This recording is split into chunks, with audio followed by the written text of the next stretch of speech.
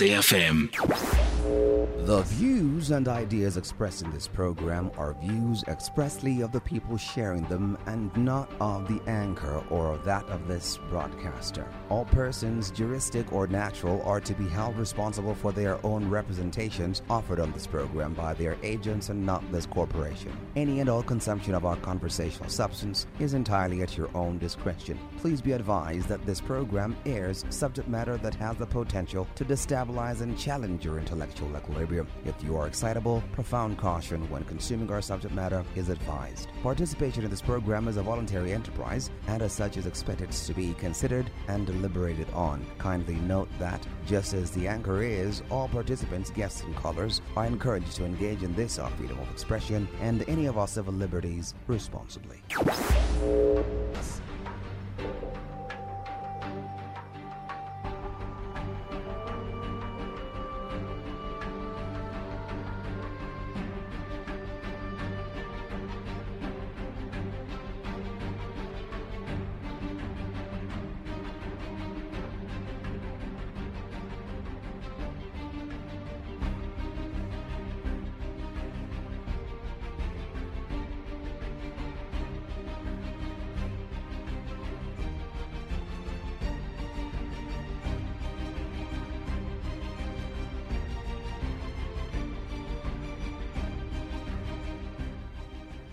All right, 28 minutes now before 9. We are now moving on to our next conversation. And this conversation is about what's happening in our world today and how our faith interacts with the things that are happening in our world today. And that's why we call it Our Faith Today. All right. So I'm going to read the story to you so that you get an understanding why we're talking about what we're talking about tonight. The story reads, and I quote, "A Northwest municipality paid an astounding 38 million rand for a prefabricated building that serves as a phone center. The building, which was constructed in the Dr. Ruth Sekhumutsi Mombati District Municipality of Vryheid, or Vryburg, I beg your pardon, has earned the nickname the most expensive Mkuku. There is a great deal of controversy in the municipality about it, with some blaming corruption for its cause. Despite spending slightly more than 38 million rand on the building, the Mkuku, the district municipality is also paying almost 1.4 million rand every month for the call center's equipment, according to invoices obtained by the city press. And so, our question for it tonight: tenders get rewarded to or awarded to people who don't qualify. How then? How do we make sure that we fix the system of awarding tenders? Quite frankly, should we even continue to have tenders? Back home in the Bandustan I come from, in the Transkei, when General Bantu Wonke was leading, well, even before he was leading, we had public works, doing public works. We didn't have tenders and very little corruption, much. So I'm really I'm bothered. I'm looking at them Mkuku right now. That is worth 38 million rand. Really now? It is indeed a very expensive Mkuku. 38 million rand for that. I wish we could tweet that. Are you able to tweet that? I'm looking at it. I'm trying to tally that Mkuku. It looks like a two-room Mkuku for 38 million rand. To give us some perspective on this, to help us understand exactly what to think about this, we are joined by Pastor Bafana Palani, who is a pastor of the Seventh-day Adventist Church, an ANC activist and the BEC member of the ANC Youth League in Midrand. He's talking to us about just this. And what is good evening to you. Welcome, and thank you very much for agreeing to talk to us. Good evening, and evening to all the listeners. Thank you for having me. Have you seen this Mkuku for this? I saw it.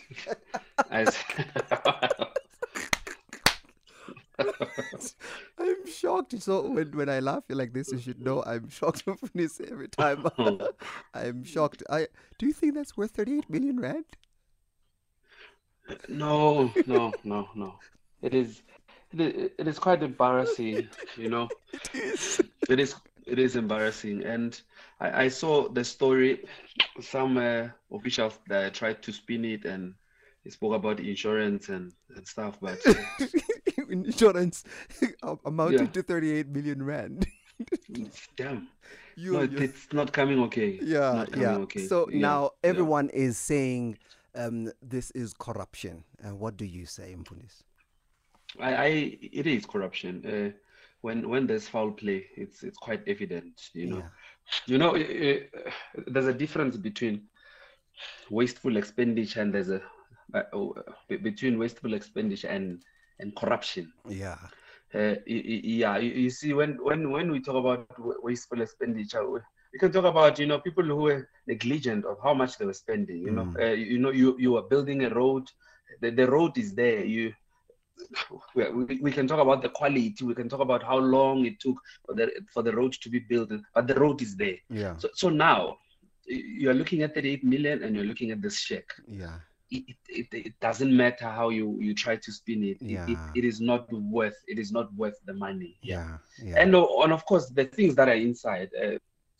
I saw the things that were published there by the City Press, Yeah. the mouse, the Lenovo desktop, 8 desktops for 258,000. The radios of the cars, I don't know what cars these are. Yeah. Radios for 500,000. Yeah, and everything about this story is just embarrassing. Yeah. It is. It is. It Yeah. is. So the Yeah. idea of tenders. What's your take on tenders? It would appear ever since the introduction of the tender system, we have seen the introduction of the corruption system. What's your take on this tender system, Funis? Well, I always try to look at the positive side before I look at the negative. Yeah. Eh, we cannot deny the amount of good that tenders have done for many people.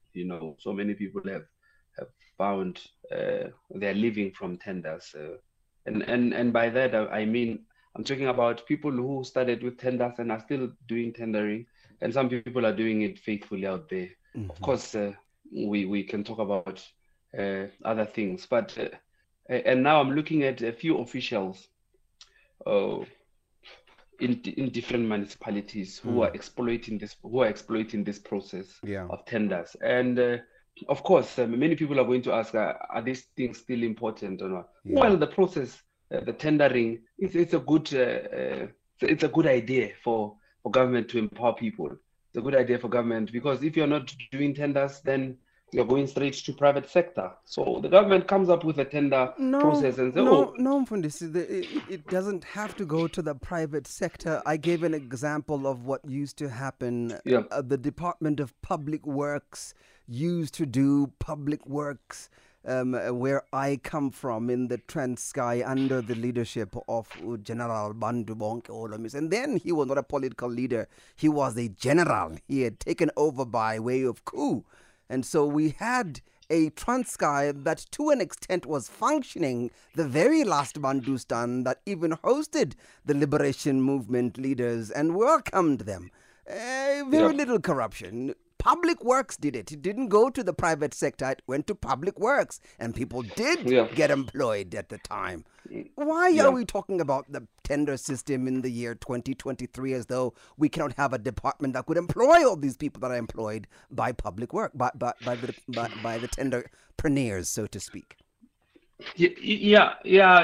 If we talk about that, then we have to look at how this process works. For an example, if the government says we are looking for 100,000 computers, maybe it's a project, a once-off project, or once in 5 years. So you cannot really employ people for that, because it's not sustainable. But a purchase, you're empowering someone and say, okay, can you please make a purchase of these computers? I think the government is negligent on the fact that you can always find out how much the computers were.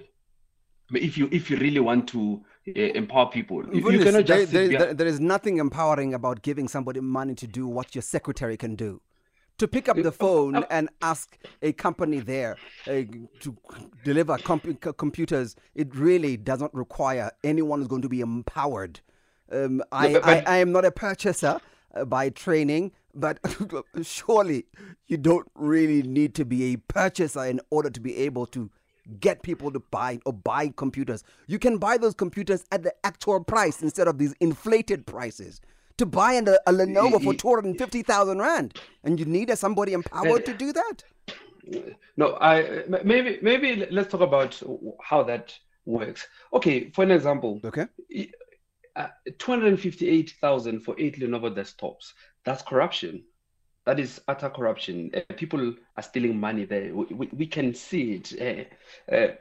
And that is a government employee who is working together with the people who got the tender, because there is no one in their right mind who can approve such a purchase. Okay, but if I'm saying to you, okay, as in Eskom, we need 48 pumps. We want to pump, and we know that one pump is 1.4 million. And then to empower someone, can you please make a purchase for us? Supply is also part of business. Can you please supply this for us for the period of 3 years? Okay, if one pump is 1.5 million, then we will buy the pump from you for 1.8 million. Now the prices are regulated, and you cannot go beyond. If you are too expensive. My question to you is, why do we have to empower people that way? If we need people who are going to be doing that, why can't we have our own departments doing that? People who can be managed and audited and all of that. Right now, to add that 300,000 is a wasteful expenditure on our part, isn't it? If we know we can buy it cheaper. Yeah, it is a government policy to buy things from businesses. It is a government policy. I understand that. That's what we're having a conversation about tonight, Mfundisi. Is it really necessary? Yes. Seeing how much it has been abused by those who seem to have no sense of morale or sense of morality or any sense of right and wrong. Why are we still having it today, having seen the damage it has caused to our fiscus? Yeah, many people are exploiting that process. But at the same time, I'm looking at how many things will have to let go because of corruption. So at the end of the day, you do not have the problem, and the problem is not these processes. The problem is the moral fiber of the country. Because if you close this tender process, what are you going to do about other things? There are so many things where people are just stealing. What were we doing before the tender process, Mfundisi? Well, before the tender, we cannot go back to what we were doing before the tender process. Not? Because the situation was different. The context was different. Why not? South Africa was a different place. South Africa was a very different place, and we cannot really compare the two governments. We cannot really compare the two eras. But what we can do we're not talking about the system. We're not talking about the governors. We're talking about government. We're talking about management of governance. Governance anywhere in the world is one thing. It's either you do it right or you do it wrong. Whether you are in South Africa or not in South Africa, whether you're in an apartheid state or not an apartheid state, whether it's good governance, it's good governance. If it's bad governance, it's bad governance. That's why we talk about international standards. We don't talk about pre-colonial or post-colonial standards. We speak of international good practice. Why? Because we want good practice, not time-bound practice, but good practice. Yeah. Well, good practice will not just come if you close all these processes. The government needs to arrest people. Is this best practice? Is tenderpreneurship best practice for South African companies? Well, we can debate about whether it's a good thing or not. We can debate about how many. Well, for me, I think if people are arrested, people will start doing the right thing. That's what I'm saying. Because now you close the tender. We close the tender processes. They are going to steal in other ways. So if people are not arrested, there is no arm of government or any form of process in government that will work properly. So we can talk about the tenders and whether they're helping us or not. But if people are not arrested, whatever system you put in place, people are still going to exploit it. So I'm saying people must be arrested. That's where I am right now. Because if you close tender, what about those who are doing tenders faithfully, those who are feeding their families, those who are working in these companies that are doing proper tendering? What about those ones? Okay, I hear you. Yeah. What about those ones? So I'm saying government should arrest people. I mean, and it's simple. There is a shack in Northwest that's a crime scene. The NPA has to go there and call everyone involved. and just start arrests. Yeah. People must be fired for this. So until then, we can say Northwest tenders are closed until we arrest people. Yeah. But for us to just abort the whole system of government just because of these people, I mean, what are we saying about our law enforcement agencies? I think that's I mean, abundantly clear. Yeah, I think yeah, that says yeah, abundantly clear what we think of our law enforcement agencies. Quite frankly, much that, more could be said. definitely. Yeah. All right, Mfundisi, thank you very much for your time. Thank you very much for your insights. Yeah. We appreciate your time, Mfundisi. Thank you so much. Thank you.